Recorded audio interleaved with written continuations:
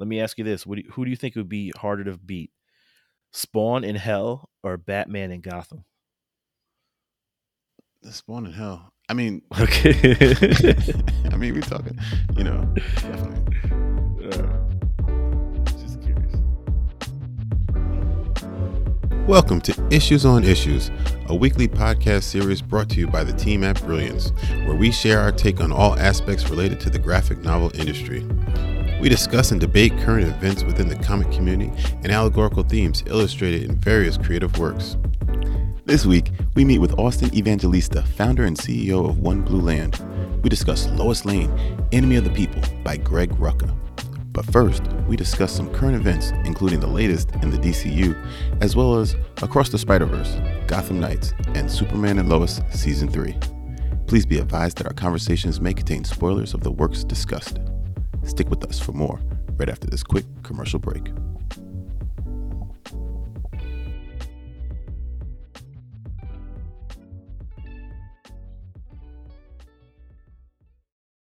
Comic book creators, revolutionize your platform, supercharge your value, engage your fans like never before. Welcome to Brilliance. Current e-publishing models limit your access to readers, impose pricing restrictions, and offer tiny royalties.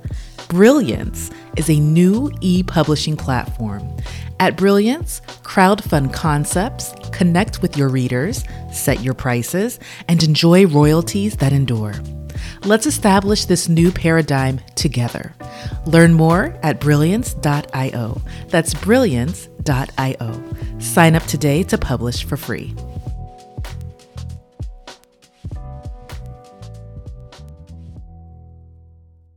All right, Britt, what's going on, man? How's your week been? Same old, man. We're coming to the end of the year, so I'm just looking forward to some holiday time with the fam, some rest and relaxation, a little R&R. How about you? I hear that. Yeah, same. It's starting to get cold over here. I know you probably forgot all about that, the cold. So, dealing with that. But other than that, I'm excited for the holiday. And hopefully I'll get some extra reading, and I got a whole stack of stuff to read. So I'm excited to get into that. Yeah, for sure. Definitely sounds good, man. So yeah, what do you want to talk about? I thought we would definitely first start off with our weekly nod to DCU and what James Gunn is doing over there. Have you heard what's going on lately? Yeah, no, you shared a really great Twitter thread in the group chat. I don't want to steal your thunder, man. All right. Well, you want to have at it? Yeah, go for it. Tell us what happened. Yeah, so let me just read it, and then we could discuss it. All right. So James Gunn recently tweeted, "Peter and I have a DC slate ready to go, which we couldn't be more over the moon about. We'll be able to share some exciting information about our first projects at the beginning of the new year." So that's dope. Among those on the slate is Superman in the initial stages. Our story will be focusing on an earlier part of Superman's life, so the characters will not be played by Henry Cavill. Dun dun dun. But we just had a great meeting with Henry, and we were big fans, and we talked about a number of exciting possibilities to work together in the future. So that's what he wrote. Wow. That's a bold move. The first thing you do is you take out Superman. I mean, let's put it like this. So from the Twitter thread that you shared in our group chat, I was thumbing through it, and it seems that the majority of fans are really upset about the fact that they just kind of welcome Henry Cavill back into the universe in the little post-credit scene in Black Adam, and now he's already being cast aside again, even after he announced on his own personal social media accounts that he was back, and he showed a picture of him in the Superman suit and all that stuff. Apparently that's all for naught, and I think the fans are really upset about it. Yeah. I mean, like we say, James Gunn and Peter Safran, they're in a tough situation, right? I mean, where do you start? What do you get rid of? What do you keep? And this is their move. Although when you read some of the Twitter threads, it sounds clearly that they're going in a different direction than Henry Cavill. But he does mention that they met with him, and maybe there might be possibilities in the future to collaborate. So who knows? Maybe.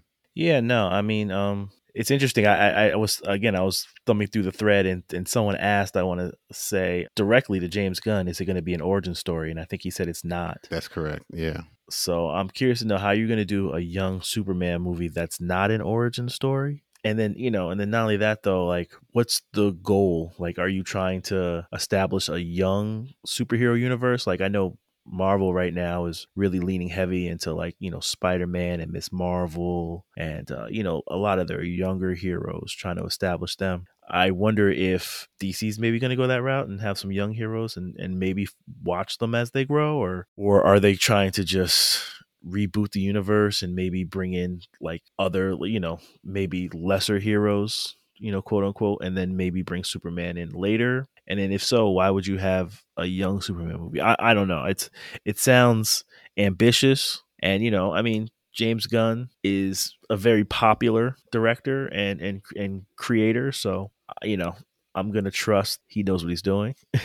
Yeah. He said he's doing the writing. He says he's been doing a lot of the writing. He didn't really say that he's going to be directing, but he did say that they asked about Ben Affleck, and he said that they're interested in having him come and do some directing. They're just trying to figure out what the right project is. Well, that was the real reason why he left the Matt Reeves project and the Batman, and they brought in Pattinson, Robert Pattinson, because Ben Affleck really wanted to direct that film, and he had been working on a script for it, and the powers that be at DC weren't necessarily digging his vision. So that's when they brought in Matt Reeves, and then Matt Reeves got Robert Pattinson, and the rest is history from there. Can you break that down? It sounds like you understand that a little bit better than I do, because I remember that was Ben Affleck's vision. That was his plan. The Batman as the detective story. He was going to play Batman. He was going to direct it. And then that all got shelved. So what exactly happened? I mean, basically the fallout from what happened with Justice League and, Joss Whedon and, and obviously Zack Snyder had a tough situation. He had to step away due to a personal family tragedy. Right. But when that happened, and they brought in Joss Whedon, it just became a hodgepodge of stuff. No one really understood what was going on in the DC universe at that time. And, I want to say the studio mandated that Whedon do a lot of things that the actors weren't necessarily fans of. Mm-hmm. And I think as kind of like a knee-jerk reaction, Ben Affleck was going to write and direct this Batman movie to kind of be almost the antithesis of what they did in Justice League. Okay. And at the time, I feel like before the big studio, shakeup, before Safran and Gunn came in, the studio heads really were kind of leaning into the Joss Whedon kind of direction that they were going in. And it was just a lot of friction and back and forth. And so I think eventually Ben Affleck was just kind of done with it, Yeah. And that's when he decided to step away. But I mean, I'm sure he's champing at the bit to come back and, maybe retell the story he wanted to tell. Now, here's the thing. Is the DCU big enough to have Pattinson Batman and Batfleck Batman? Like, I don't know. Yeah. I don't know. It depends on the direction that James Gunn decides to go. I mean, we talked about that. I think I like both, but he might try to go for one Batman at a time kind of thing. We'll see. We'll see. I mean, and here's the thing. The big wild card that's still on the plate is the Flashpoint movie, because in the Flashpoint storyline, there's a lot of alternate realities and, alternate pasts and alternate futures. So, there's a lot of leeway and wiggle room to maybe have alternative versions of each character or, different origins. I don't know. Yeah, but, that's right. Because weren't they talking about having the first Batman come back? Yeah, no, so they're gonna bring back Michael Keaton in that movie. To be honest with you, I don't know what role he's gonna play. Like, he could be, for all I know, playing Thomas Wayne Batman, which in the Flashpoint storyline, he was a very prominent figure, and it's a really touching story. At the end, Thomas Wayne sends a letter using the Flash, who transverses through time, to Bruce Wayne. It's a cool idea, but I don't know. We'll see what happens when Flashpoint comes out. Yeah, and they moved it up, so we're definitely going to get that one. Yeah, they can't. That movie was too big to fail. They're not going to lose money on that, or at least they're going to try to mitigate as many losses as possible when it comes to that, I should say. Yeah.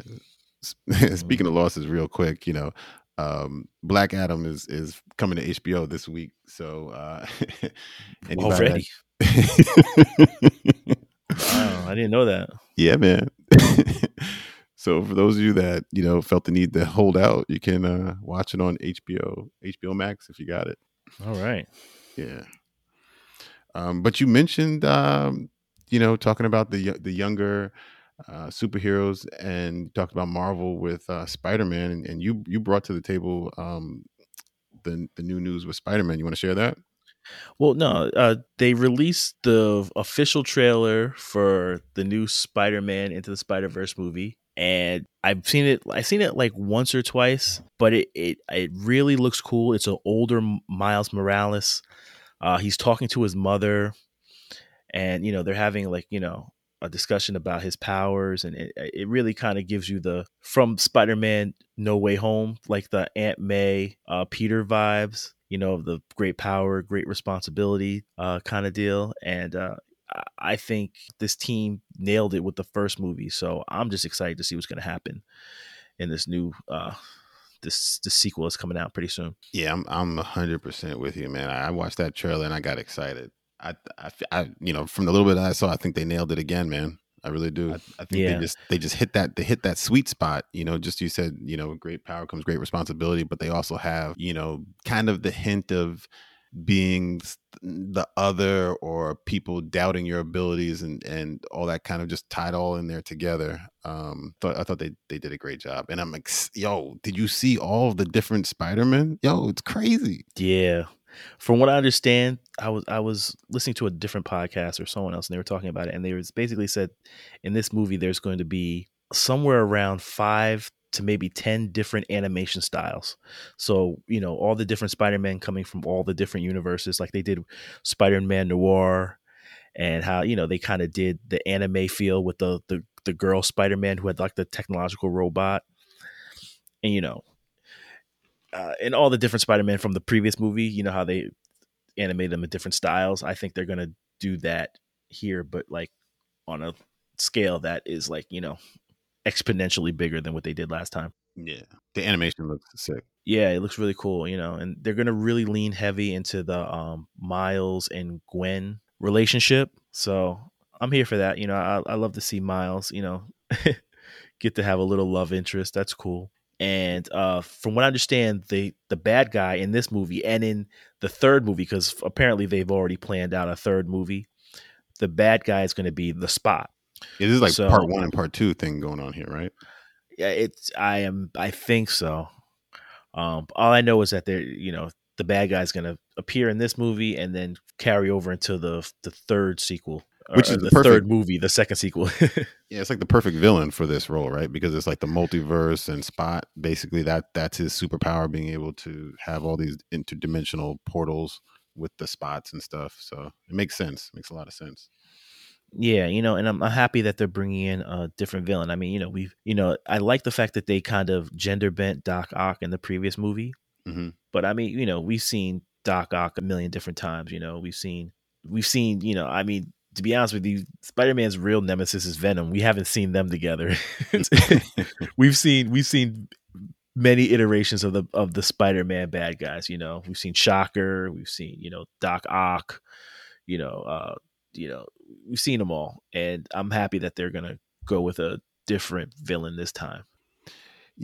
So a couple of things. So they had Spider-Man 2099 showing up, and like he was fighting Miles. So that'll be interesting to see that play out. Yeah, no, I have a feeling there's gonna be a lot of spider fighting going on. Yeah. But what I thought was the coolest thing was the character that Issa Rae is gonna be playing, the Spider-Woman. But it's like a throwback Spider-Man. I don't know if you know the backstory a little bit, because I looked into it a little bit. Apparently, way back when, the first Spider-Woman was a black woman. Did you know that? I didn't know that. Yeah, man. She was like, her name was Valerie the Librarian. And this is like way back when, they had, Black Panther, Luke Cage, and then this woman, Valerie the Librarian. And so she teams up with Spider-Man, and basically like Spider-Man drops his suit somewhere and she picks it up, and she was looking up at Spider-Man as like a role model, so she wanted to help fight criminals and stuff. And so she like got some suction cups and wore the Spider-Man suit and teamed up with Spider-Man while Spider-Man was fighting the Vulture. And if you look at the clip, that's exactly who she's fighting. Like, she's on like a motorcycle, and she's fighting the Vulture. I'm like, oh man, that's dope. But in this iteration, in the movie version, it's not going to be Valerie the Librarian. It's going to be Jessica Drew. But she looks like Valerie the Librarian, because the Jessica Drew everybody knows is a white woman, Yeah. But, yeah. So I thought that was dope that they paid homage to that.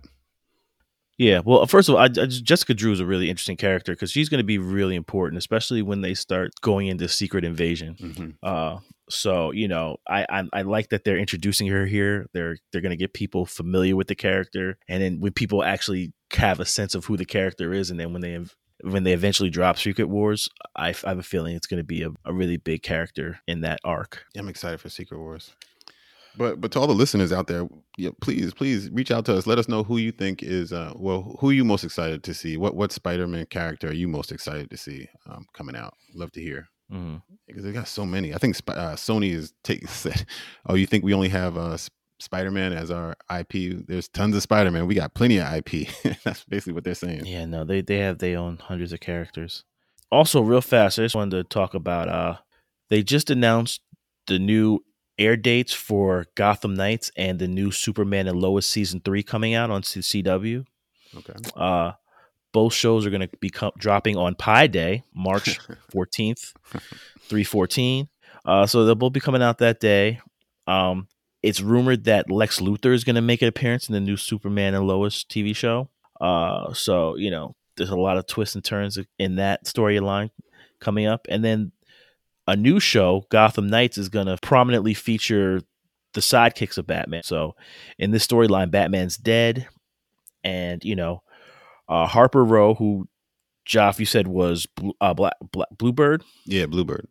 Yeah, Bluebird is going to be one of the main characters. They're also going to be following Harvey Dent and Carrie Kelly, who is the female Robin, amongst others.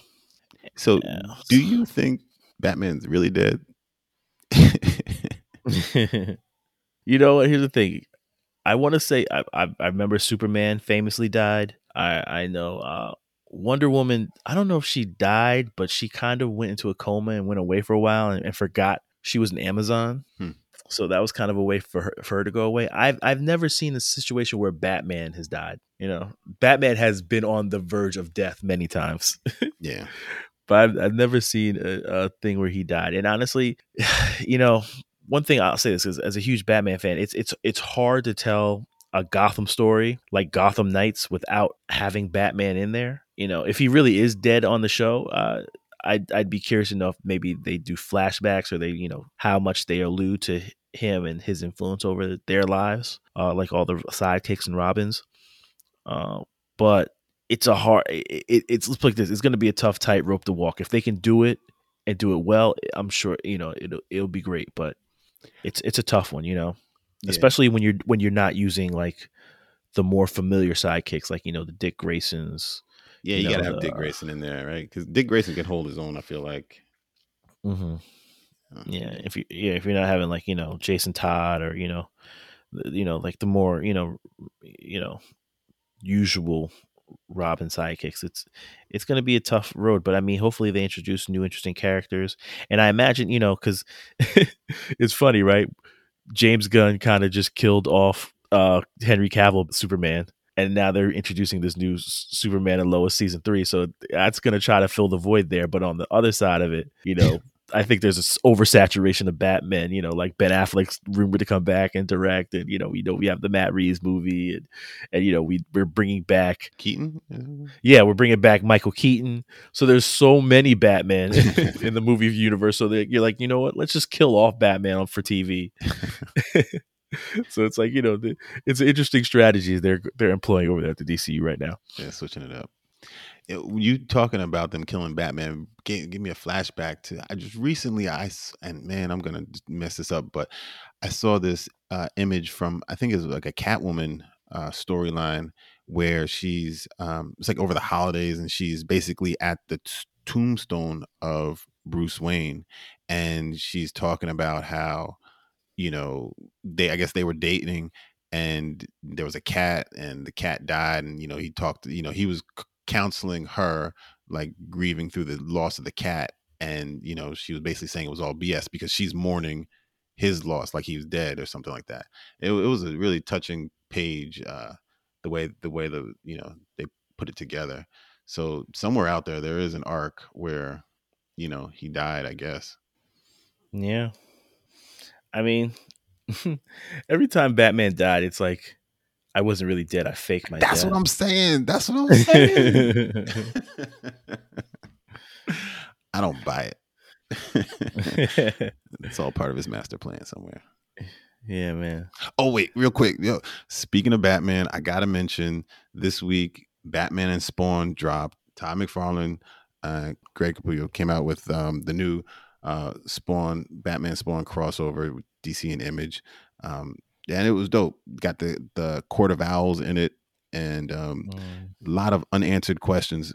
It was a one shot, but I am curious to see if they go somewhere with this, because it definitely changed some of the narrative and added some extra dimensions to certain things that are standard Batman canon. Yeah, I haven't read it, but I looked at the cover, and it's like Batman standing over Spawn, who's on his back.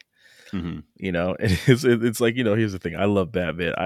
I love Batman because he always has this improbable like ability to beat people who are way more powerful than him. Yeah, I mean, I don't want to ruin it for you guys, but don't get it twisted. I mean, Spawn is definitely more powerful than Batman, and the book doesn't hide that fact. Okay. I'm just looking at the cover, and I'm just seeing Batman lording over Spawn. I'm like, I don't know. Yeah, it's not close. It's not close. Okay, because I was gonna say because it looked like a Batman book from all, but I guess is it evenly split? Like, do we get a lot of Spawn background stuff? If I were to pick, it definitely is Spawn coming to Batman's universe. Mm-hmm. Okay. Yeah. Wow. Spawn in Gotham, but it's worth a pickup.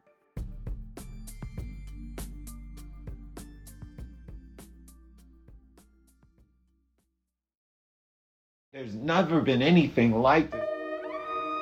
Hello, and welcome to the Highly Minded Podcast. We always say that low minds talk about people, average minds talk about events, and high minds talk about ideas. We talk about it all. Yeah. You already know. Available now on Google Play, Apple Podcasts, Spotify, and all of your other favorite podcast platforms.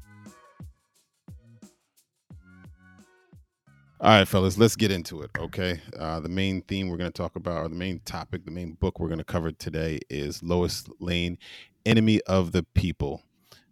It's distributed by DC. The writers Greg Rucka, artists Mike Perkins, colorist Paul Mounts, Gabe Eltaeb, and Andy Troy, with letters by Simon Boland. You know how we like to do. I'm going to pass it. Well, I can pass it to you, Britt, or I could take it. And just kind of give a summary of what happened. You guys let me know. Nah, go for it, man. Yeah. All right, because I did read it a couple times, but it's been here or there. So the general idea, it's actually pretty cool. You have Lois Lane, who even, she's a reporter, but she kind of takes the helm as a more or less a detective in this role. And you're thinking, Superman's always here to save the day. You constantly see throughout the book she's pushing back, saying, no, I got this. And it shows her, her intellect, her determination, her grit, and her team that she forms of women characters to help her solve this puzzle that she's going through. And actually there's like several different issues she's addressing throughout the book. And basically you see her trying to navigate being a pseudo celebrity because she's a famous Pulitzer Prize winning writer, and she's kind of having a relationship with Superman. Nobody knows obviously that it's Clark Kent, who she is married to. And she's going about trying to write these stories. One is dealing about with the government and certain issues regarding funding that the White House has received that might not have been on the up and up, and there's issues with some child child endangerment issues, border issues, a lot of different topics that she's addressing. She tries to address the White House straight on, and she ends up getting kicked out, and her press pass is revoked. And throughout her journey and trying to understand some of these issues, she, there's an attempt on her life or the life of the person she's trying to interview, and she hires Montoya, which we know as the detective from Gotham, and pretty much that becomes her right hand woman throughout the course of the book as they get into different adventures. And ultimately, she seems to have she is demonstrated that she's obviously very smart, determined. She always has like kind of one step ahead of everybody, not really telling everybody everything, but kind of trying to put the pieces together to solve the problem. And it's an exciting tale, I thought. Very many issues that are covered. Anything else you guys want to add to that? Yeah, I mean, I thought it was a great book. I was super excited about it. I feel like even from the beginning, they set the stakes because one of Lois's rivals and a contemporary reporter from Russia is actually assassinated. And from there, it just kind of snowballs and kind of gives you a glimpse of behind the veil of what Lois Lane actually does. Like, it turns out her superpower is being a reporter. Like, she's every bit the detective that Batman is. You know what I'm saying? She's every bit as fearless as Superman is. You know what I mean? She's every bit as a leader as Wonder Woman is. I mean, she is like killing it. And I really thought it was cool. Obviously, in the beginning of the book, it kind of deals with like politics and governmental things. She's investigating the White House. Apparently, something the president put on social media in this book kind of leads to an uproar and needs to be investigated. And Lois takes it upon herself to be the one to look into it. And which I feel like is very prescient for the moment right now. It I feel like her and her relationship to her like many assets in the field, because she's basically like almost like Nick Fury a little bit too. She's sending people out in the field to complete missions and retrieve intel and come back to her. And I mean, she has it all. Like, she knows all the answers. And Renee Montoya, actually, in working with her, is speaking. I forget who she's speaking with, but the girl is like, do you trust Lois or whatnot? And she's basically like, look, Lois has all the answers, and I don't even want to know everything that she knows. Like, I just know that she's always going to, put me in a position to find out the truth. And that's what, Lois's 100% main goal is, to get to the truth of every story, of every event, whatever's going on in the world. Lois wants to be the person who gets to the bottom of it, and even some things that even aren't on this world, as maybe we'll talk about later in the book. Yeah, I think that you hit on the key word of the book to me, is truth. You hear it come up a lot. They talk about it from the beginning, and then that's how the book ends, talking about truth. From the part where they talk about, you could cluster it as you can't handle the truth. She gives that whole speech to Montoya, which she had some dope lines there. Like, most people who claim they want it actually don't. It's like booze or sugar. Too much makes you sick. Most don't have the stomach for it, even in small doses. Truth is so potent that, given the choice, most people would prefer to ignore it in favor of a lie more to their liking. She had some good lines there. Also, she related truth to medicine being an antiseptic. It hurts at first, but after the shock wears off, if you can take it, you'll get the cure. And that was also pretty dope. And then you think about at the end, they bring it back full circle, and then they relate truth to fact. And obviously, you can think about our politics in today, and they talk about facts and basically saying that nobody wants to deal with facts. We don't really care for facts, but we can all believe in the truth. and the difference between the truth and facts being more like intellectual, what the mind tells you, and the truth is what's in your heart, and what's your truth or what's somebody else's truth. And so I Yeah, thought that like was really what fascinating how they rings put that true all to you. together. Yeah, but that was really cool how they put all that together. Yeah, man, I am 100% a fan of this book. So I guess Yeah, we can get into yeah, spoilers now. yeah, and I mean, you can spoil all we want. I mean, I think there was lots of good imagery and symbolism throughout. There's that part where she's speaking to the informant for the government, and they're walking through the what do they call that area? The mall. Washington D.C. The mall area, and they see the two soldiers uh, in the Vietnam Memorial area. Although I believe the actual statue is like 3 or something like that, but the way it's drawn, it shows two soldiers, and she talks about the image of those two soldiers, and obviously clearly there's the juxtaposition of the two soldiers in Vietnam, and then these two women trying to figure out how to handle this truth and to how to do what's the right thing for the country with the information that they have. And she talks about how much she loves the statue, and basically how the soldiers had a choice to make, and they made that choice, and that's what she loves about it, and that's kind of what she's seeing in that that image right there. And also kind of parallels to the conversation she had with her father, if you guys recall.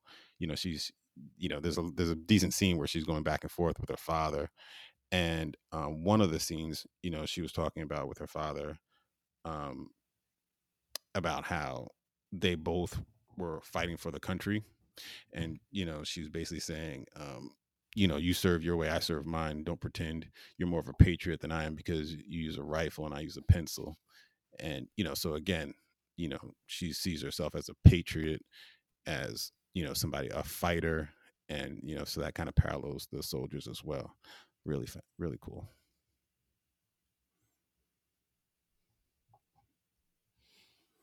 Yeah, no, I had to go back and look up Sam Lane myself. I didn't know much about him, to be honest with you.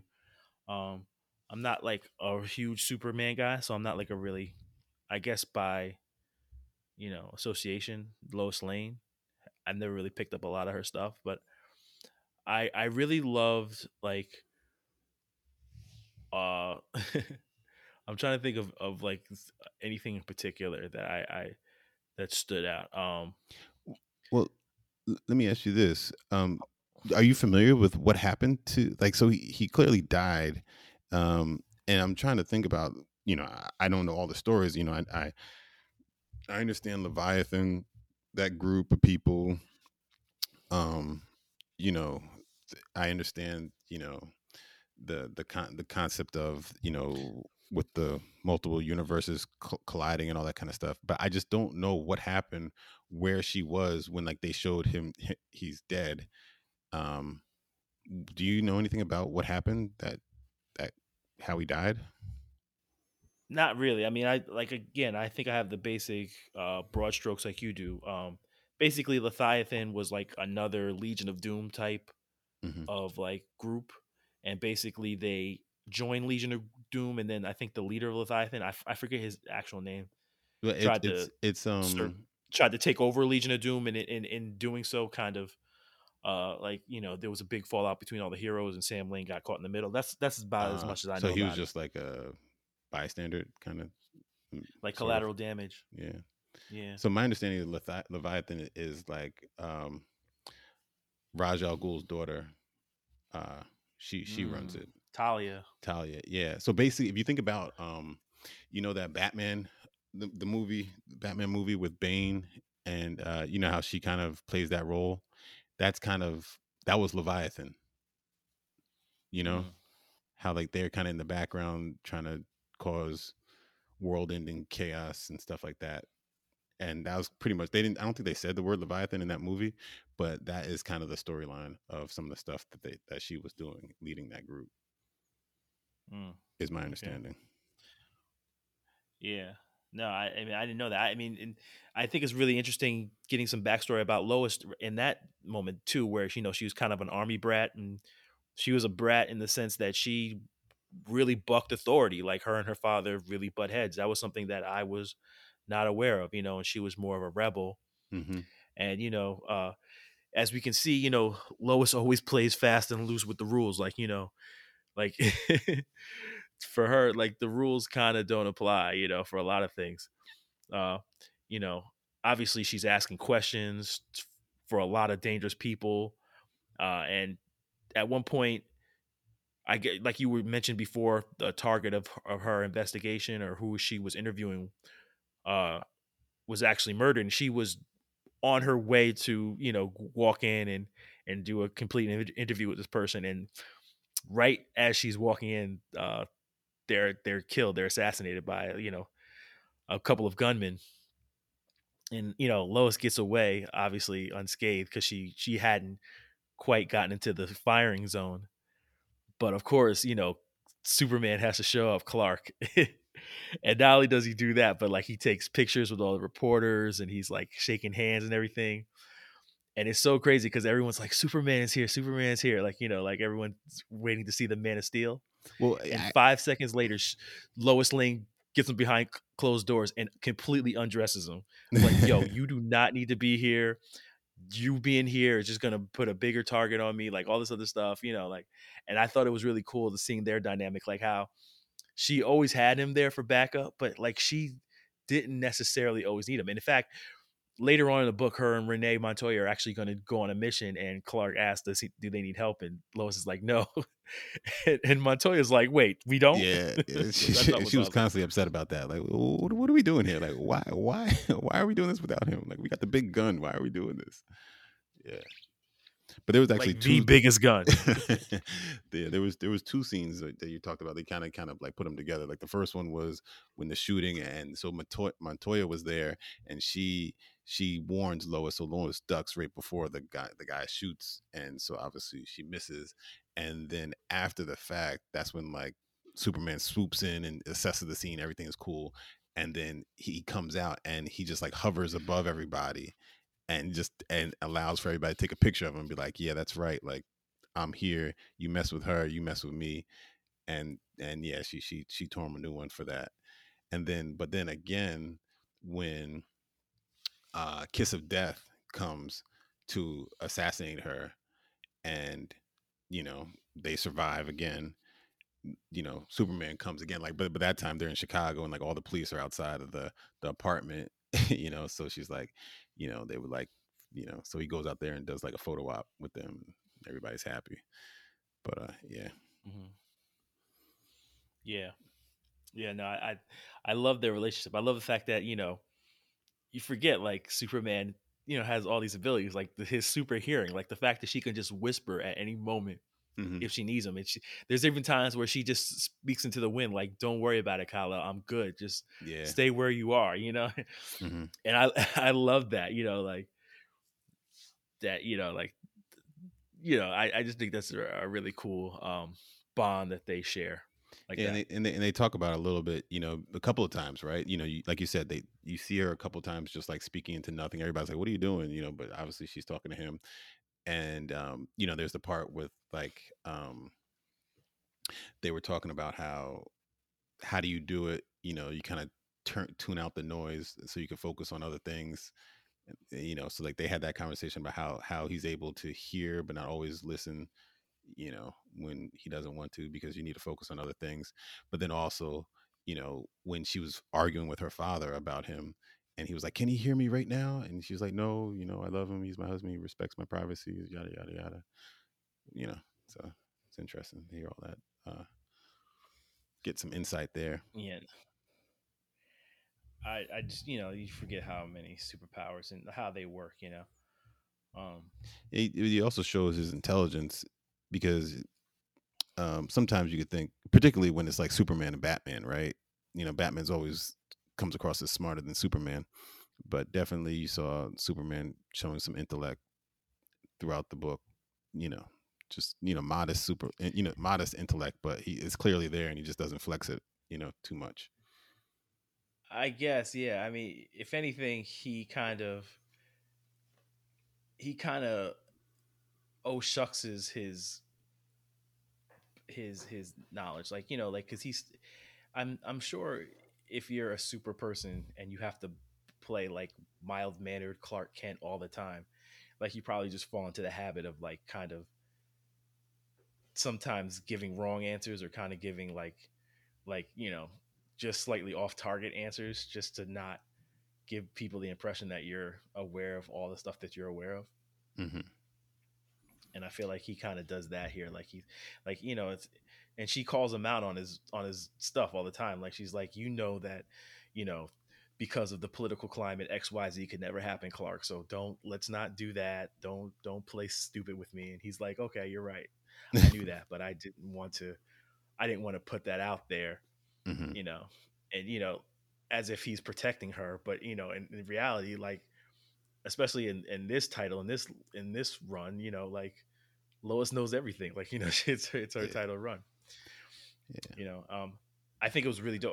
For one thing, I just want to say Greg Rucka is a great writer. He does a great job with women. Like he had a really great run on Wonder Woman, which I was really a fan of. So I love reading stuff by this guy. He does a great job with a woman protagonist.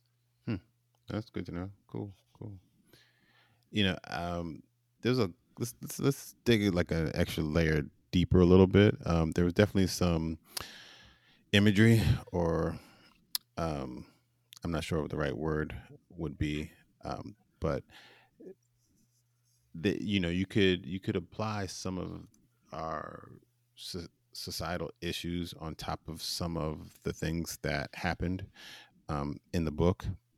For example, the beef between Lois and her father, right? So you have Lois, who was attracted to Superman, and her father was not happy about it. And this goes back to the point that Chris makes. He has made several times, whether it be with Joker or with Luther and other books that we've read. But super, or was it Injustice? But Superman is not a man, right? He's an alien, and so that was one of the issues that Lois's father had. He wasn't one of us. And you could take it on face value that he is an alien and all these other kind of stuff like that, but you can also look at it as Superman's a different race, right? And you can look at it you could easily see that being a case of a family of one race and an interracial relationship, and how the father is not really approving of that interracial relationship, but loves the daughter and is trying to come around to it. And it just kind of reminded me of Guess Who's Coming to Dinner, or Guess Who, or any of those other kind of comedies or shows where it's like the interracial family trying to work it out. I don't know if you guys picked that up or you had any thoughts on that. He's also, I mean, I think it's not surprising that the father is, upset that his daughter is married to an alien of superhuman power that can't be controlled. He can't protect her. It might even just be that, the father can't protect the daughter. He can't like go over to Superman's house and beat him up one day if he mistreats Lois. Like he knows he's powerless. And that might be a challenge for any father who has to watch their daughter interact with somebody that they can't save them or protect them from. Yeah, I never thought about it like that. I mean, I have two daughters. I never thought about it like that. So I think that might be. I think that that what you said is probably very accurate, but I think that's probably another level, right? And I think that's also Lex Luthor's issue, right? It's just like he can't be controlled. If he can't, like there is no level playing field, and I think that's where like a lot of people who don't feel comfortable around Superman, and I think it's a reasonable thing to worry about, because he does pose an existential threat to humanity. But he exercises whatever morality he has, and tends to be on the good side. But that's I think that's in everybody's back of everybody's mind, especially people who have spent time in covert ops and dealing with large enemies or large let's say and complicated conflicts, like knowing that power struggles are real and balance is important, but there's no balance to Superman. Yeah, I think yes. So I think that is I don't want to say obvious, but I think that is the clear issue, right? But I think also in Greg Rucka's writing, he is, creating that illusion. Is what it, or he's creating that is that layer too, because otherwise, what made it really stand out to me was when the father died and Lois was crying to Clark, and she says to Clark, he was almost there, like he was almost accepting of who you were, and based on the fears that you're describing, Chris, nobody could ever be accepting of that, particularly if you come from that, because you can never change that power structure. But that racial issue where you realize, oh, we're all really the same, it's just skin color or it's just different culture or whatever, that is something that you hear that from, like, the interracial relationships kind of theme kind of thing, like, oh, my father came around, except he wasn't like that, but now he's came around, so that's what really made I think it stand out to me. I think it might be the same though, right? I mean, I think at the end of the day, they can't control it, right? You can't control the racial difference. You can't control if someone's more powerful than you. And at some point you have to salvage the relationship with your daughter. And I think that's what he was seeing. They had political differences, but then also this personal piece was driving a wedge between the two of them. I don't know Lois Lane's family. Does she have? I have a couple questions, but I don't know if she has sisters or if it's just the two of them. I don't know, like if the mother was in the picture. I just don't know. She had a sister. Okay, she has a sister. So, that's right. I think that was in the book, right? Was there a sister in the book? Yeah, there was a sister in the book. Yeah. She was all upset because she didn't take the flag. That's right. I remember now.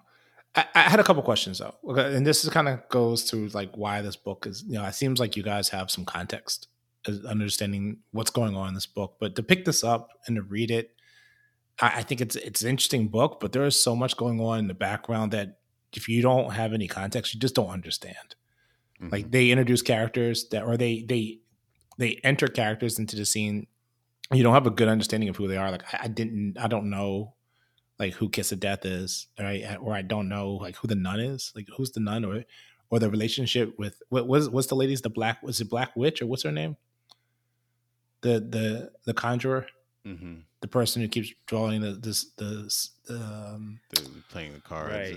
Or the chess or something. Yeah, I forget. She was from a different dimension, but she didn't realize that. Are they all Lois Lane variants, or are they just drawn similarly?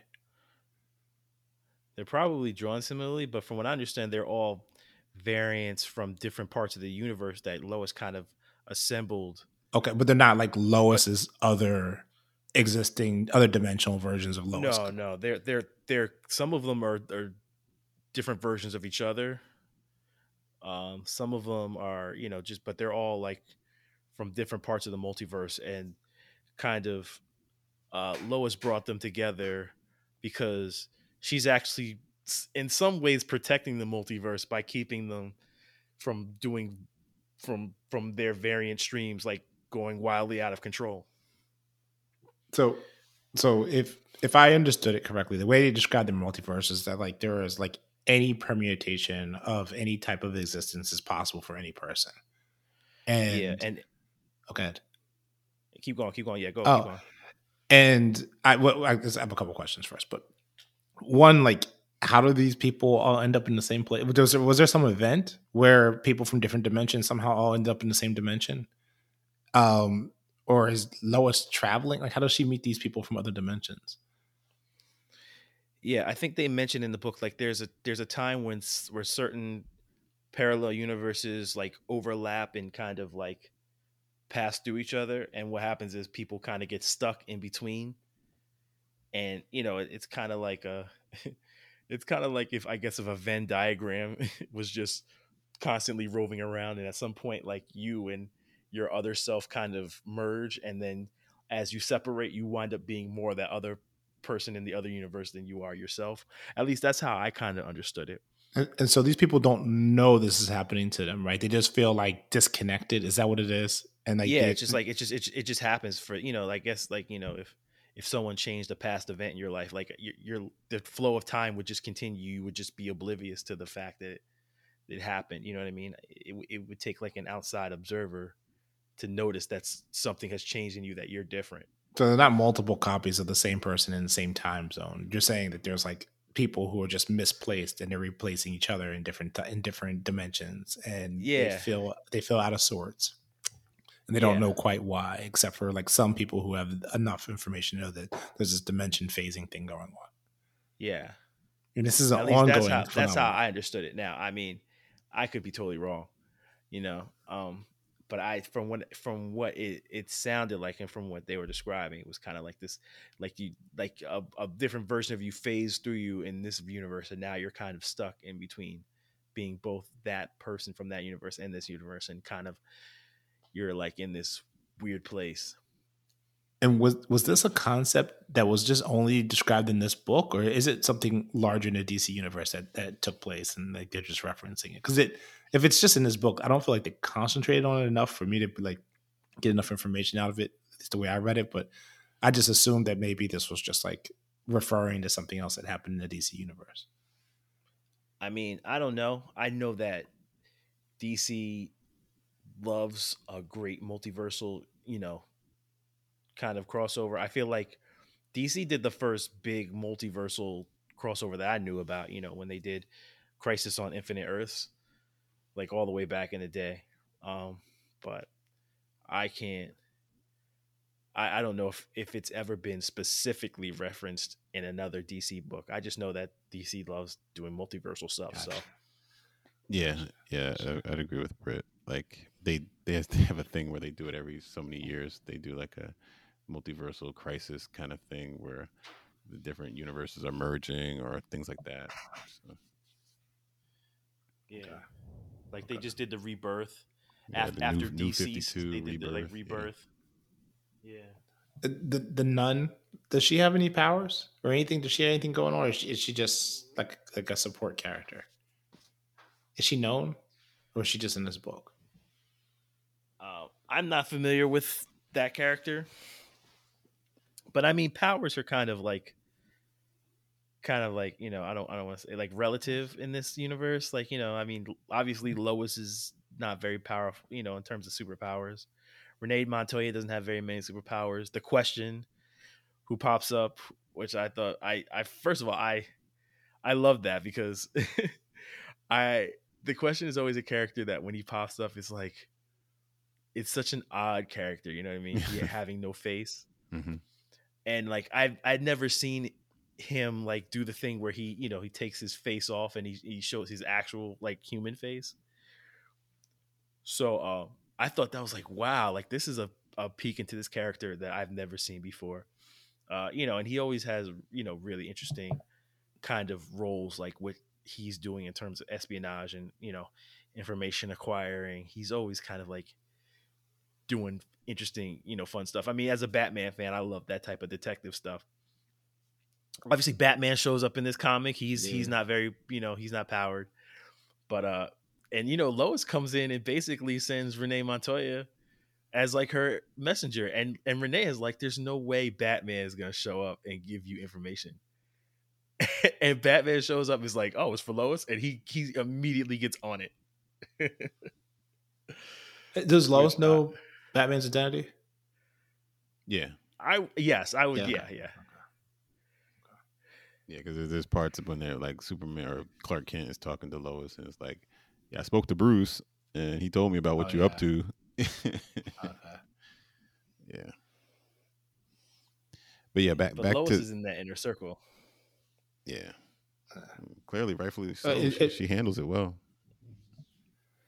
Joffrey, I think just to kind of go back to what before you jump back, but like the other thing you were saying about Lois's father not really accepting Superman, it could also be in part the fact that like Superman's relationship with Lois creates like a public persona of Lois that the father doesn't like, you know, which is like, you know, Lois is like a home wrecker, or I'm sorry, well, Lois is cheating and you know, and having an affair with Superman, which is like what the public thinks because they see Eric kissing him and flying around with him, not knowing that it's Clark. You know, and obviously that's an issue for Lois and Superman and their relationship as well, right? It's like how people perceive Lois and when she's around Superman. Well, and maybe the dad is just like, I don't like my daughter to be thought of that way. Yeah, well, I think that is very possible that he might have had those feelings. That's not communicated in the book to me.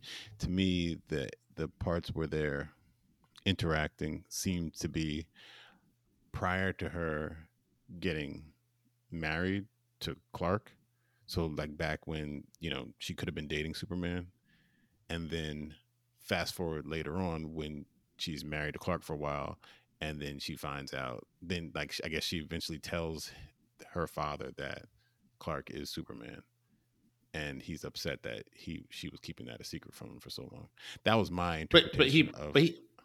I took it like he knew, but he was just mad that she didn't tell him. Right? I didn't interpret it that way, but I mean, I don't know. Maybe I just look at it like, how does no one know?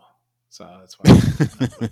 Well, he puts those glasses on, man. It's like, you know, it's like he slouches and puts the there glasses on. There was a comic that kind of tried to explain it. They said that Superman has a slight form of telepathy where he's able to kind of like project into people's minds that he's not Superman, that he is Clark Kent. I don't know. Can they give him any more powers? Good Lord. That makes that man so dangerous. The man's in people's heads. And then that's the other thing. Like, if, you know, you guys both have daughters, like if they were dating a guy who was like, had a secret identity and then was projecting in people's heads things that weren't true, you might not be comfortable with him being your son-in-law either.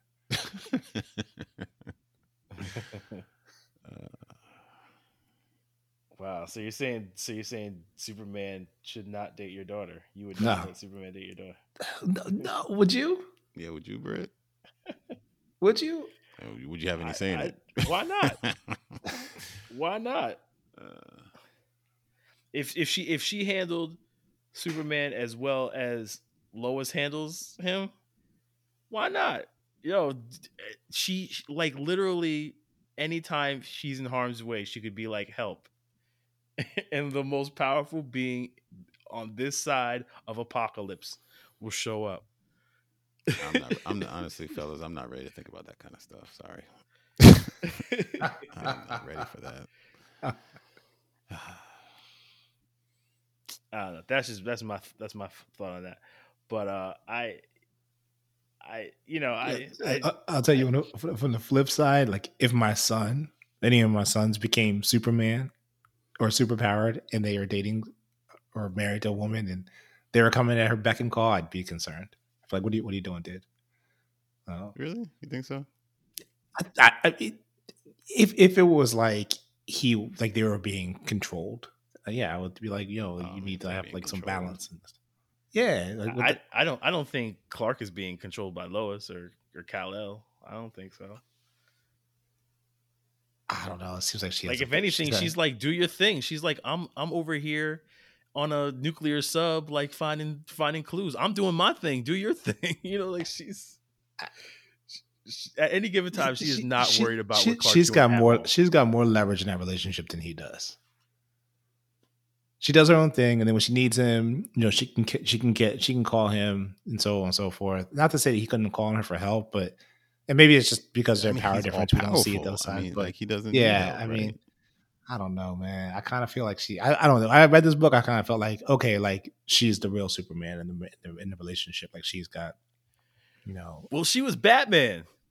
You know what I'm saying? She had all her little Robins. She was like doing all the stuff. Yeah, That's she was doing Batman stuff. Yeah. Batman could fight. She wasn't doing no fighting.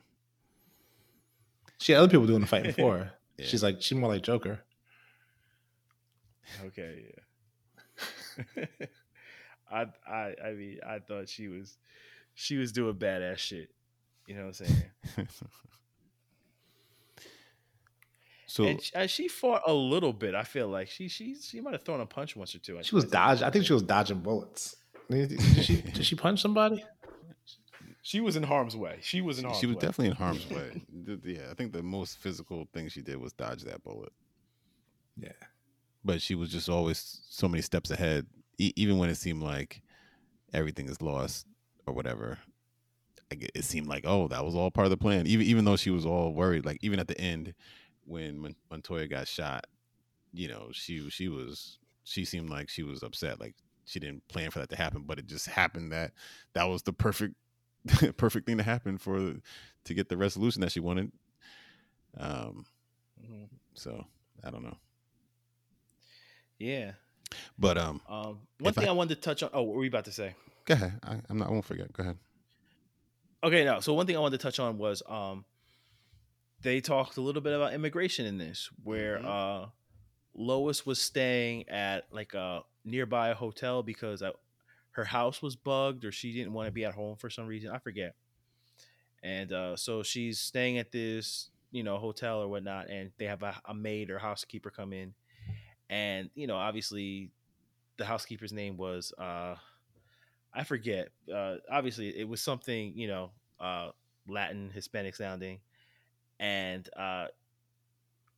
in order to get to Lois, her would-be assassin reported this maid housekeeper as an illegal alien, and basically assumed the housekeeping position in order to plant things in Lois's apartment and to get information on her. And when Lois kind of put two and two together that someone had not only fired her or got her normal housemaid deported,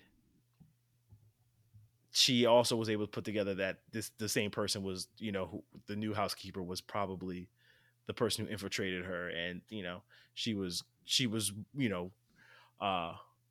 trying to figure out the best way to help her new friends and not necessarily tip off her new enemies at the same time. And I thought it was really cool how she kind of like managed all these separate situations, and how it became it brought something prescient that comes in to politics today in terms of deportation and immigration and rights like that. Yeah, exactly. They kind of was able to talk to it and showed how disruptive it can be, and just how somebody's whim just to get somebody else and their collateral damage in the middle of the issue with just deporting the family and separating the kids from the parents, and how traumatizing that was for that family. That was significant. And then in that same scenario, talked about the different race and culture and communities, right? So Montoya was the one, when they went to the house, said, hey, how about you let me go and do this? I kind of blend in a little bit better than you do. Just talking about the racial differences in the communities and in our country. That was, addressed. And yeah, I thought it was interesting that they went there for that. Yeah. And then kind of a little bit of a tangent, but I thought it was really cool. And this goes back to the kind of example with Superman and the racial issue. She brings up Superman, Wonder Woman, and Martian Manhunter are all undocumented. And, Montoya's response is, well, they're all heroes. And she says, that's not why they got a pass, and that clearly, again, is a play on the fact of people with privilege, people with power don't have to play by the same rules, right, as those without. So that was really, it was subtle, but it was right there in your face too. It's also kind of impossible to enforce anything on any of them.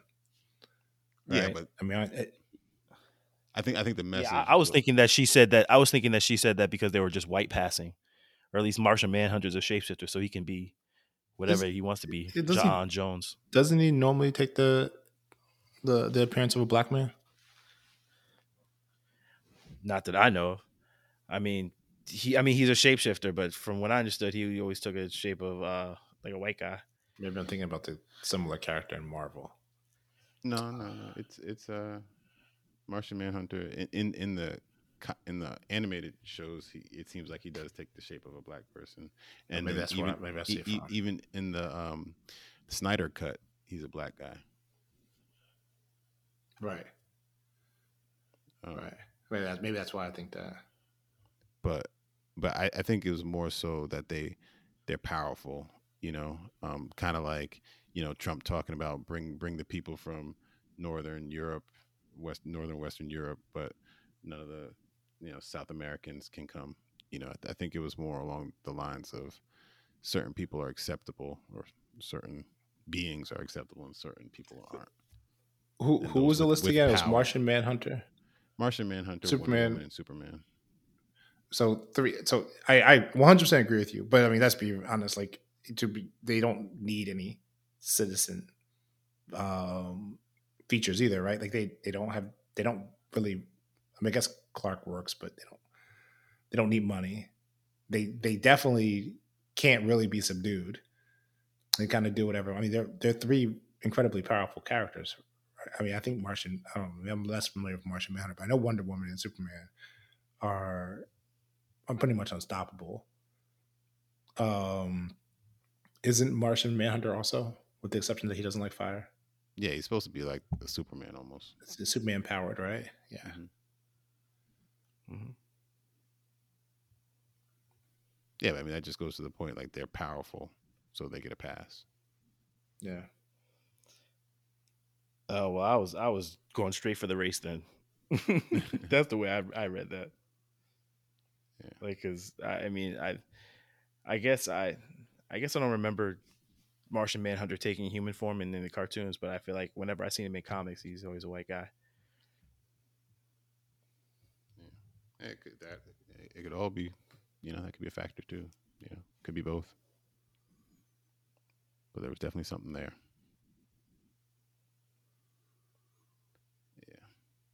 So I got another interesting thing that I saw throughout this that comes up, and this goes along the lines of the phase shifting. I thought you see it's a theme or what's the word to describe it? It's something that you see in a lot of sci-fi, fantasy books and movies and stuff. Multiple times they talk about the butterfly. You know, so a man dreams he was a butterfly, then wakes up, and you know, questions whether or not it's the man was dreaming about being a butterfly or the butterfly is in a dream thinking that they're a man. You know, and you know that kind of goes along with the phase shifting, not really knowing who you are, and you know you saw, for example, the witch, and she was going. It seemed like, you know, in our reality, she's going crazy. She's talking all this stuff about playing chess. She clearly is crazy, but in reality, she's not. Right? She clearly has multiple personalities stuck in one body, and she's trying to make sense of it all. And you know you can see that in a lot of other works. You know, you see it also in like the Matrix, right, where you have somebody that's kind of, you think it's reality, but they're confused and they have these other visions of something else, and everybody in that what should be reality thinks, oh, they're crazy, but in actuality, no, they're seeing the truth, and it's a matter of whether or not they pursue that truth. And so, you know, you see that in different works, and I thought it was interesting to see how it was presented in this one. And I thought about a lot of different works where it's a similar kind of theme. Didn't know if you guys thought about that at all. I don't know if I've ever seen. So you're saying in other parts of sci-fi, you've seen people who are like their reality is shifted, and it's equally plausible that either one of them is the true reality, and they just make a decision as to which one they're going to follow. Yeah, well, yeah, sort of. I mean, or you see it all the time where, you know, like I'm trying to think of another example. I had a bunch in my head as I was going through it, but you know, basically these people think, what about conspiracy theory with Mel Gibson? Mel Gibson and I don't remember that well enough. What's and Julia Roberts? Julia Roberts, yeah. Mel Gibson, Julia Roberts, and like they think he's crazy. He's saying all this stuff. He has all these precautions in place, and he has all these numbers in his head, and he talks about the horse and the stables and this and that. And it was all true. You know, he was a soldier that was being tortured and all that kind of stuff. But he seemed crazy. So you see it throughout a lot of different works, in my opinion. Yeah, I got you. But that's not Lois Lane. Nice. Yeah. Well, any other thoughts regarding Lois Lane, guys? Chris, did we answer the questions that you had regarding the book? Yeah, I think my first question was just like, did you guys know more than I did? And I think the answer is no. And then the second question I had was like, hey, what's going on with these different realities? And you guys explained it the best you could. And I think like with all the information available, like I think we scraped as much as we could together and figure out like what's going on with those realities. Those are my two biggest questions. And I think my other question was just like, who are these other women? Like, were they variations of her? And then or not? At the end of the book, she sets up it's like a wellness center, right, or some type of what is it that she's? And it's really for people who are affected with this phase shift, but or and I think one of the challenges that she had, I think at the end, was trying to explain to people that this actually had occurred and what they were experiencing was not like in their head, but it was potentially a result of these dimensions overlapping. Mm-hmm. Right. And they didn't spend a lot of time on that piece. They just kind of set it up as like, hey, this is a big lift for us, but we're going to do it. And I think the nun was playing some role in identifying, like, or not identifying, but like helping people identify whether or not they were victims of this phase shift. And I think that, they were both concerned that going in front of the public and even explaining this concept in the first place could potentially discredit them as people. Mm-hmm. But so I think you answered all my questions. I mean, I want to go back and reread it again and see if there's some details I didn't pay close enough attention to, because I was assuming that there was like some background reading I was missing. Yeah, I think because some of that story about the phase shift is told by pictures, right? It's not even like, some of it's just imagery they have. Of that like a couple of pages where they show like the different universes, right, and all the different characters, which is cool. Yeah, it was cool. Yeah, I just to Chris's point, there was definitely stuff that I didn't know. I didn't know a lot about Question. I didn't understand why. I'm familiar with Montoya, but I was familiar with her as a detective, so it was interesting. I enjoyed seeing her in this new role as Question, and I had to look up and just try to understand her arc and see how she went from being just a detective to then kind of working with the original Question and being the apprentice of the Question to then taking on the mantle of Question and all that stuff that happened with her. I thought it was also interesting to see how they had a whole series of books. I forget what it's called, like Gotham something, which she was a main feature in. Which Gotham Central. That's what it's called. Yeah.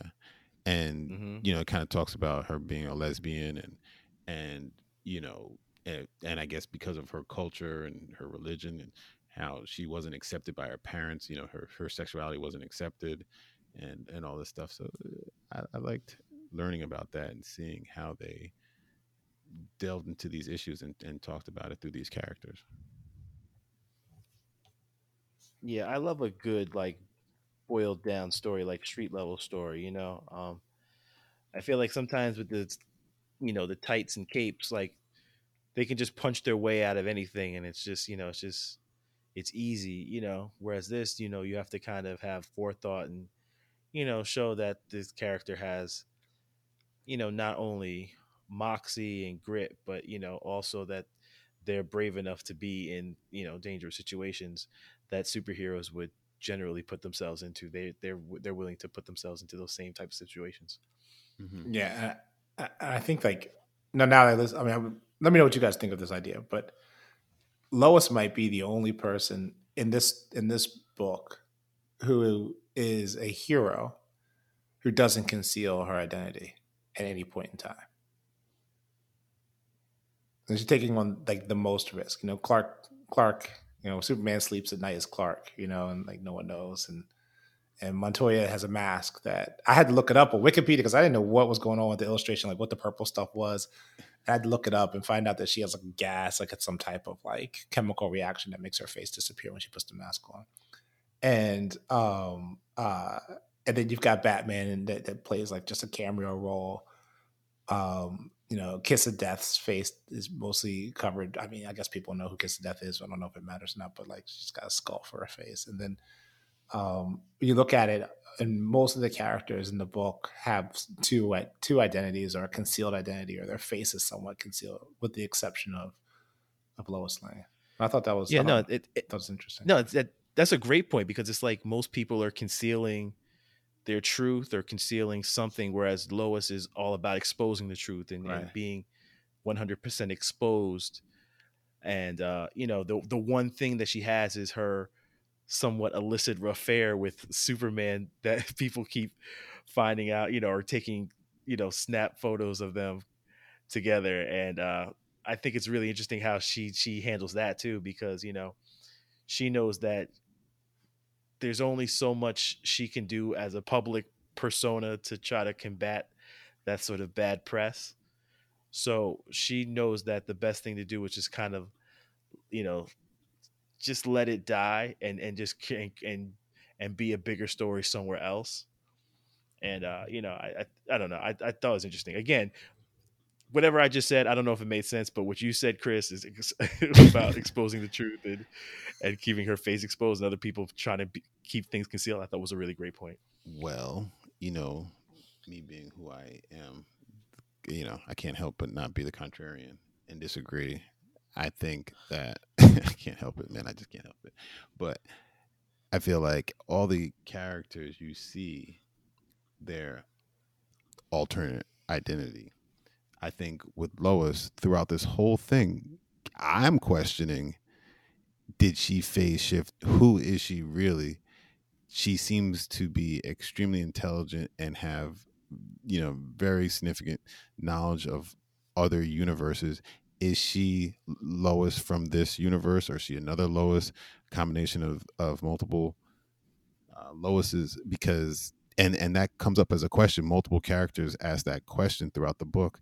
Who is she really? Why? How does she know all this stuff? And she continues to keep secrets close to her chest that she, to the end of the book, she does not reveal. And I finished the book wondering, like, who is this Lois? How does she know as much as she does?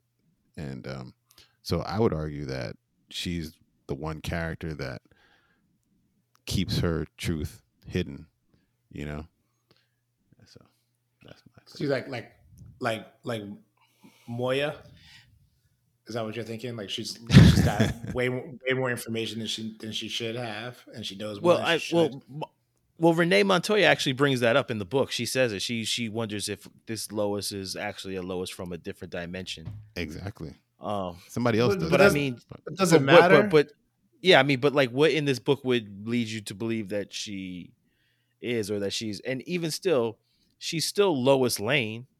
She just happens to be like a Lois Lane from somewhere else. But I mean, it's not like she's hiding who she is. The very essence and nature of who she is, jumping into the battle, trying to find the truth, never being scared of any supervillain. Like, like that's who Lois Lane is. You know what I mean?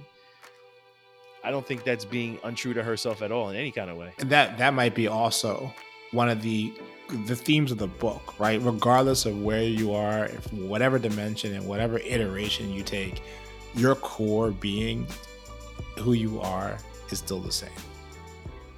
Here. Yeah. I think that's good. Are you a comic book creator looking for a new or additional engagement platform for your community? Then come take a look at Brilliance. Brilliance is a blockchain-powered platform where authors can publish ebooks, crowdfund new creative ideas, and connect with their readers. With Brilliance, authors can set royalties that endure beyond the initial sale to include royalties on resale of the book. That's right.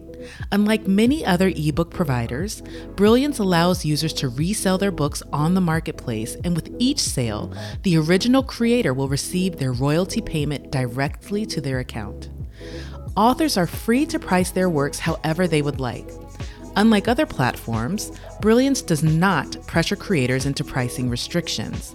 By unlocking pricing, Brilliance allows for natural price discovery and a true relationship between the creator and their devoted readership. Additionally, By leveraging Brilliance's blockchain technology, authors can access all the readers who have owned their work or even works of a similar genre.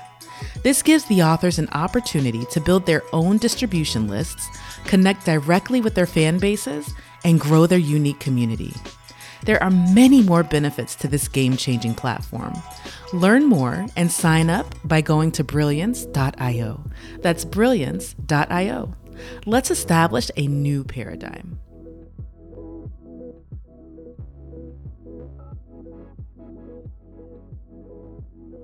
We have a guest today. His name is Austin. He's the head of One Blue Land. Austin, please just tell us a little bit about yourself. Sure. So just a quick background. I'm actually a nurse. I've been a nurse for about 12 years. So very much into the medical field. And I created a company called One Blue Land. It's about publishing finance-related content through comics. It's quite a unique category there because there's really no other subject about finance in comics. It's pretty rare. But the main reason I created the whole company is because when I turned 30, even though I was a nurse, I realized that me and my wife, we were in so much debt. We were like negative $40,000 in credit cards.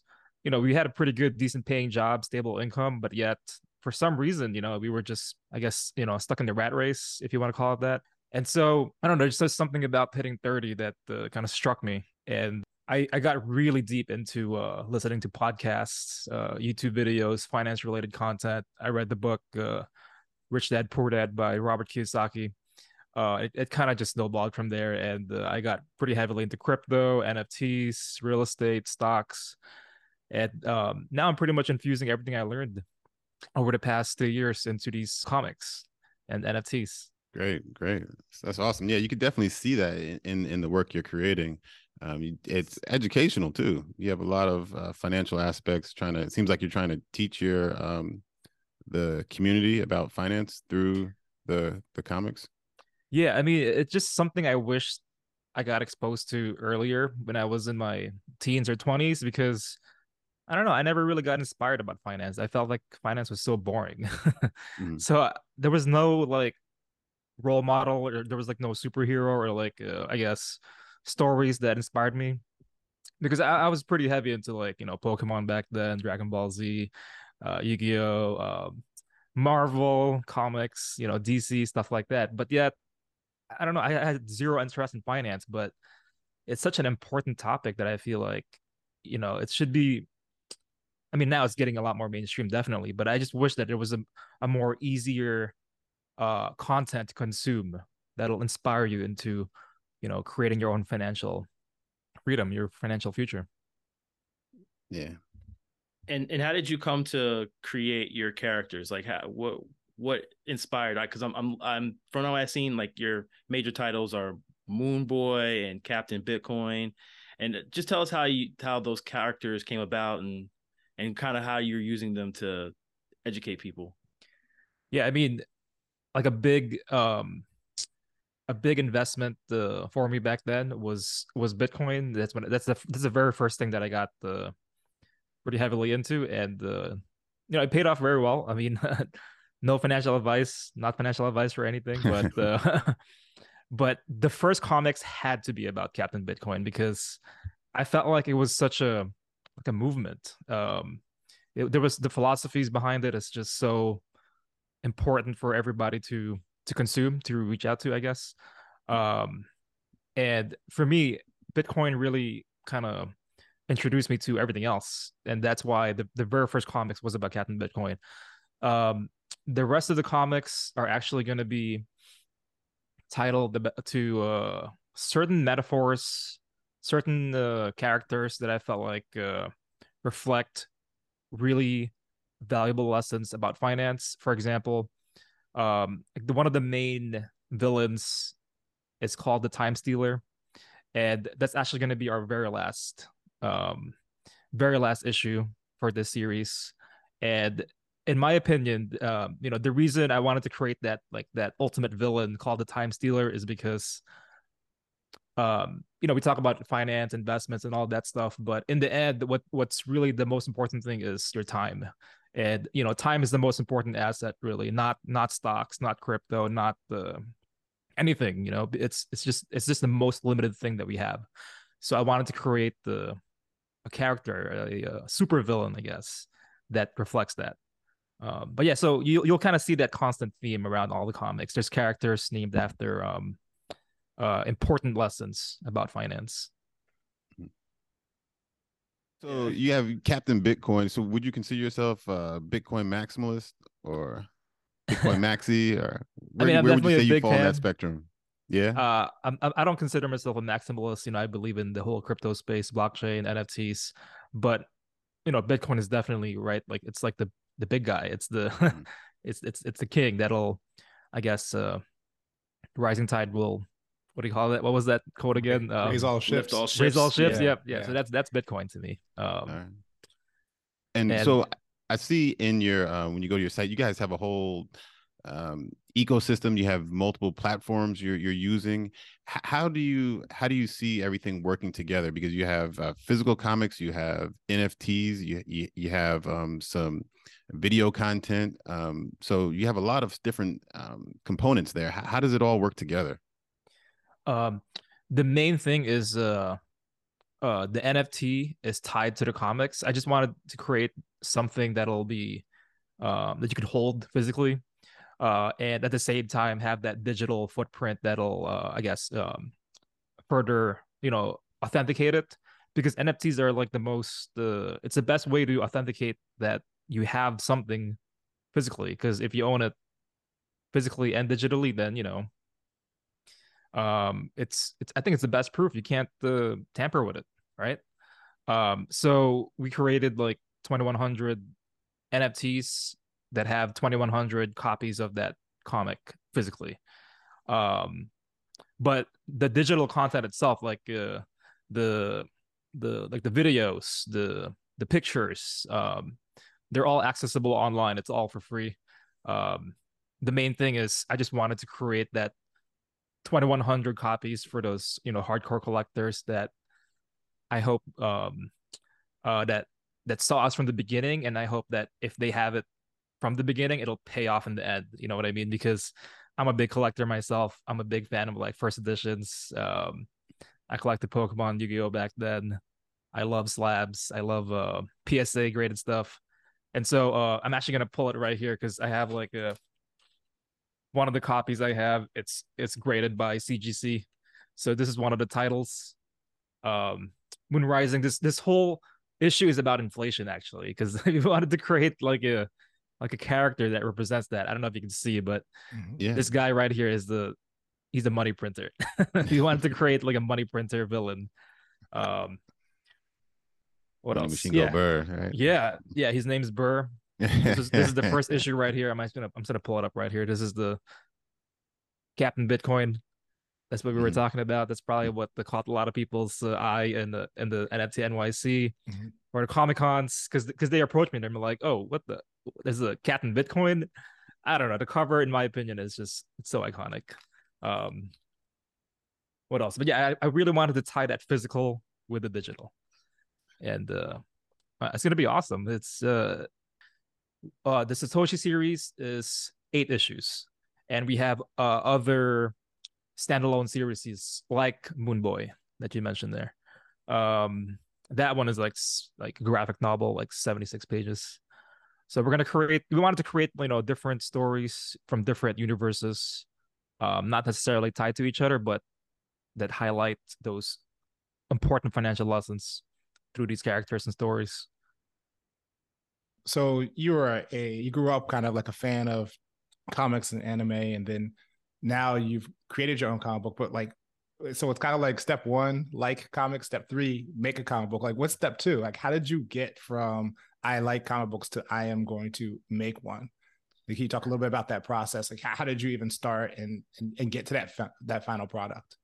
Yeah, I mean, for me, it's just my personality. If I get into something, I get in really heavy. I go all in. So I kind of went a little too overboard because in the beginning, I just wanted to, just create these nice pictures, these characters, character design. But then I was like, what's the point of all these character designs? Like, what's the point of these cool looking characters? I feel like I had to create a story behind it. That way, it'll reach out to as many people as possible, because stories is that's what's gonna inspire people to take charge of their financial futures. But so yeah, in the beginning, I was just working with the freelancers. I used the different platforms. I worked with a lot of writers. I would say like at least I've seen maybe like at least like a 50 to 100 plus like different scripts. But in the beginning, I created the idea first. I created all the characters just in my own world, in my own universe. And then I spoke to a lot of writers to draft something I'll like, or like I feel like what people would gravitate to. So from the character creation, then we went into the character design. So then I work with a lot of artists just to like draft like sketches for like these characters. So now that I have the character design and the story, um I just had to basically, you want to me, like I want to work with as many people as possible, because I'm not really gonna realize which one I like, which style I like, or I'm not really gonna, like, what if I don't vibe with that personality, right? You know what I mean? So to me, I my philosophy is, work with as many people as possible, and then go from there. So now that we have the artists, the writers, the next step would be to pick and choose like the top ones. So from then, I ended up working with like just out of 100 plus, I would say like the same like 5, 7 people that we've been working with to create the rest of these comics over and over again. So you'll notice all of them, because all these super talented writers and artists, they're all on the website. So you can see who yeah, you have a decent sized team there. Yeah. But from then, after we got the stories, the characters, the comic book panels, right? Then we go into production through like a printing company. So I just work with like a like US based printing company, and from there, we handle I handle all the logistics behind shipping and like packaging, shipping worldwide. So I mean, 2,100 copies, it's not that much. You know what I mean? It's such a small print that I feel like it's a manageable thing by a small team. It's not that much at all. Are you in any local shops? Or how do you distribute? Is it all through your website? It's all just strictly through the website and like live events, like the NFT NYC, and like Comic Cons. So yeah, just that's it. Have you considered doing a distribution maybe through Diamond, if that's possible, or and trying to get to those local shops? Or what? Yeah, it's definitely an option in the future. I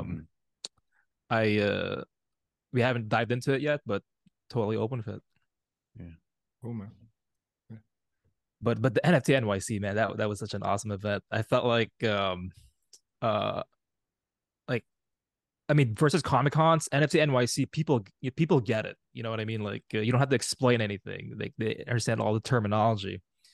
So we I don't know. I came in with like 2 suitcases of like the comics, and then I went home that like first day. It was all out. I was so happy. Yeah, it was crazy. Even the CGC graded copies got bought out. I was so shocked. I loved it. So you're definitely going next year then. Oh yeah, definitely. And the Comic Cons though, I felt like those are more educational opportunities for people that are not exposed to crypto or like NFTs and stuff. So I feel like those are super important too, because this whole thing is so new to them, like all these terms. So pros and cons to each event, and but either way, we enjoyed all of it. Yeah, it's interesting because I think you are communicating with the fans when they come by your booth at a Comic-Con, but then also I'm sure you probably have some artists coming up to you and asking you a little bit more about, oh, you're in NFTs, tell me about that, or you probably have a chance to speak to some of the other creators. Do they seem interested in what you're trying to create? Oh yeah. I mean, it's so new to them that most of the people had an open mind when I was speaking to them. They're interested into, they really love the art. the as far as finance, people are shocked that we're creating this kind of stuff because like how do you even create a metaphor about the about finance? It's so hard. You have to be really creative to get to that point. I don't really consider myself in a rush. Like we're not in a rush at all. I feel like I just love doing this. That this whole thing is like a long-term thing for me. And I love looking at the pictures. Every time I open the book, I feel like it's like I don't know, I get that feeling like over and over again. It's the same exact strong feeling I got when I hit 30 when I went crazy on finance. But yeah, so first editions we still have a lot of the limited editions. So there's like 100 first editions and 2,000 limited editions for each issue. And that's going to be the whole print run for forever for all these comics. Like we're like stuck on that 2,100 per issue, and that's it. And 2,100 NFTs, that's it. We graded like maybe like 50 or something, but I only have like 10 left of the CGC graded ones. Those are really popular. I felt like people wanted them. They wanted them slabbed, and just put on display. Your thought, keeping the inventory capped, your thought is that this will create like a collectible. The value will go up and people will have something later on in life that is appreciating in value. Correct? Yeah, I mean, that's the whole thing with collectibles, right? Right. Like you have this emotional attachment to it, and also it has that financial aspect behind it too. So I think it's a win-win because there's people they're never going to sell their collectibles, and then it's just going to go up from there.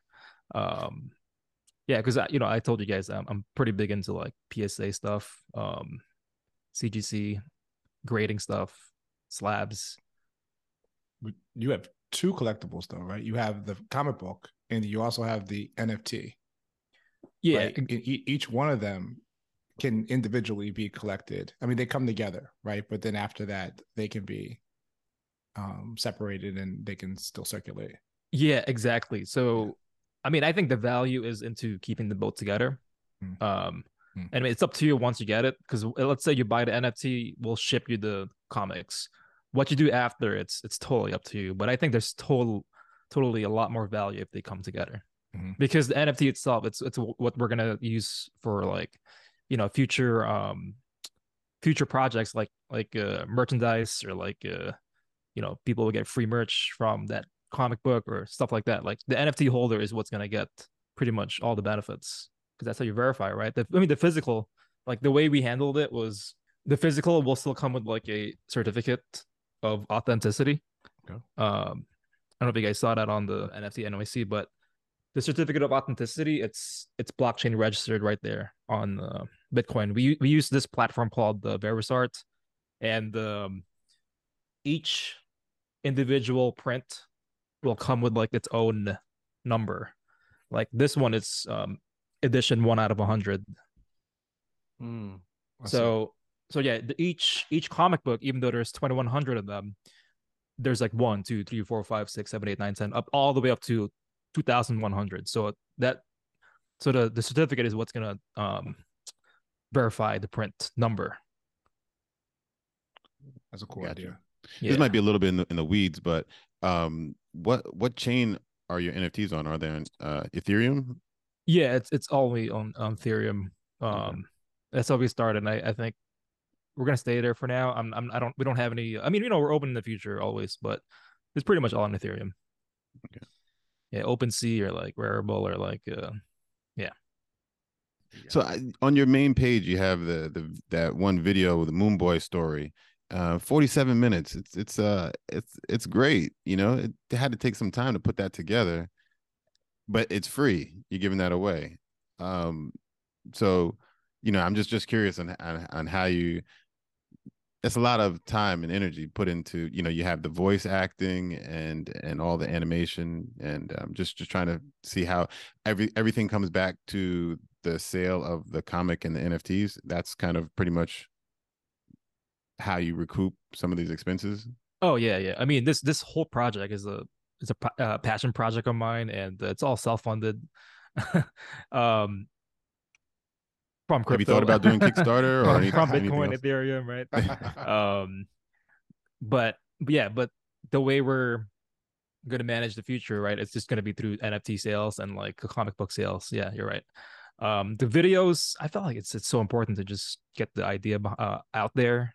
The videos are going to be free. Like that's Great going to be content. free content forever. It's on YouTube. We're gonna cut clips and put it. We're gonna go pretty heavy on like Reels, TikTok, stuff like that. That's a good idea. Yeah. Yeah, I know marketing can be a challenge for the independent artists, but that's a great. I think that's going to be a great strategy for you. Yeah. So we have the long form content already, and like moving forward, we're gonna just put everything into nice pieces and just publish all of them. That's the future goal, short term goal, and then long term goal too. But yeah. So, what are some of the next upcoming events for you? Any Comic Cons coming up where people can find you guys or anything like that? Yeah, I mean, definitely looking into NFT NYC. And we're gonna try to get into the big app, New York, New York Comic Con, maybe next year. Also, I want to do more like West Coast stuff, regional stuff. Eventually international. I have a pretty high goals, but right now I feel like you might not even necessarily need that because everything's online nowadays. So I think our focus right now is just the marketing piece of it, the just getting the content out there and putting it where people's attentions are, which is mainly right Reels, TikTok, YouTube Shorts, stuff like that. We were discussing you coming on, and Chris mentioned some of the stuff going on in the news lately. Yeah. You want to talk about that, Chris? Wow, I was just going to ask if you are you looking to like address things that go on in like the crypto world now, like for example, like FTX. Like, is that something that you'll use as like a story concept for you? I mean, thoughts about that? I'd love to hear your thoughts. Live events, definitely. Like, it's in the back of my head. I feel like we could do such a good like content out there in comic version or like I'm keeping track of everything happening right now. It's crazy. Yeah. But I could totally create a character and then recreate the whole story. I feel like people will like that type of content. I think so. Yeah, because it resonates with like what they know happened in current events, so they'll be able to like tie it together. I think. Yeah, absolutely. Yeah, even I mean, yeah, what's going on with SBF and FTX and all that, and CZ and all these acronyms and all, it's kind of crazy. But just in general, just the economy with inflation, it's that in itself could make for some interesting stories going forward. But yeah. Oh yeah, definitely. The only challenge I could foresee is like the production time. So we might not, you might not be able to like do it like right then and there. Yeah. But in the future, you might see, like a character that's gonna sound super familiar. Like, oh, I know exactly who this guy represents, or this people, Yeah. I know we don't have a lot of time left, but I wanted to just ask you a quick question about something I saw on your site, the financial freedom algorithm. Is that something that like was that like the beginning of everything? Is that one of the things like that was that like the plan you put forth first to kind of put out your mission? Yeah. So the financial freedom algorithm, actually, that was the way I saw freedom. That was the way I saw how I would start my journey. And I feel like I just needed like a visual that'll be easy to like look at and that makes sense. So that's exactly the path that I took. I mean, we're definitely gonna change it up. You have to update it. I'm always learning, like always learning. It's crazy. There's so much information out there that things get outdated. So that one we have to update it. But that's exactly how I started the financial freedom algorithm. That's cool. It's well laid out. I mean, even in this version. So yeah, we got to put like alternative investments in there, like like NFTs, art. Like we have to update it. But yeah, that's exactly how I started. Cool. So you met a lot of artists and writers. Where are you finding all these writers and artists? So mostly like either Instagram, ArtStation, Upwork, Fiverr.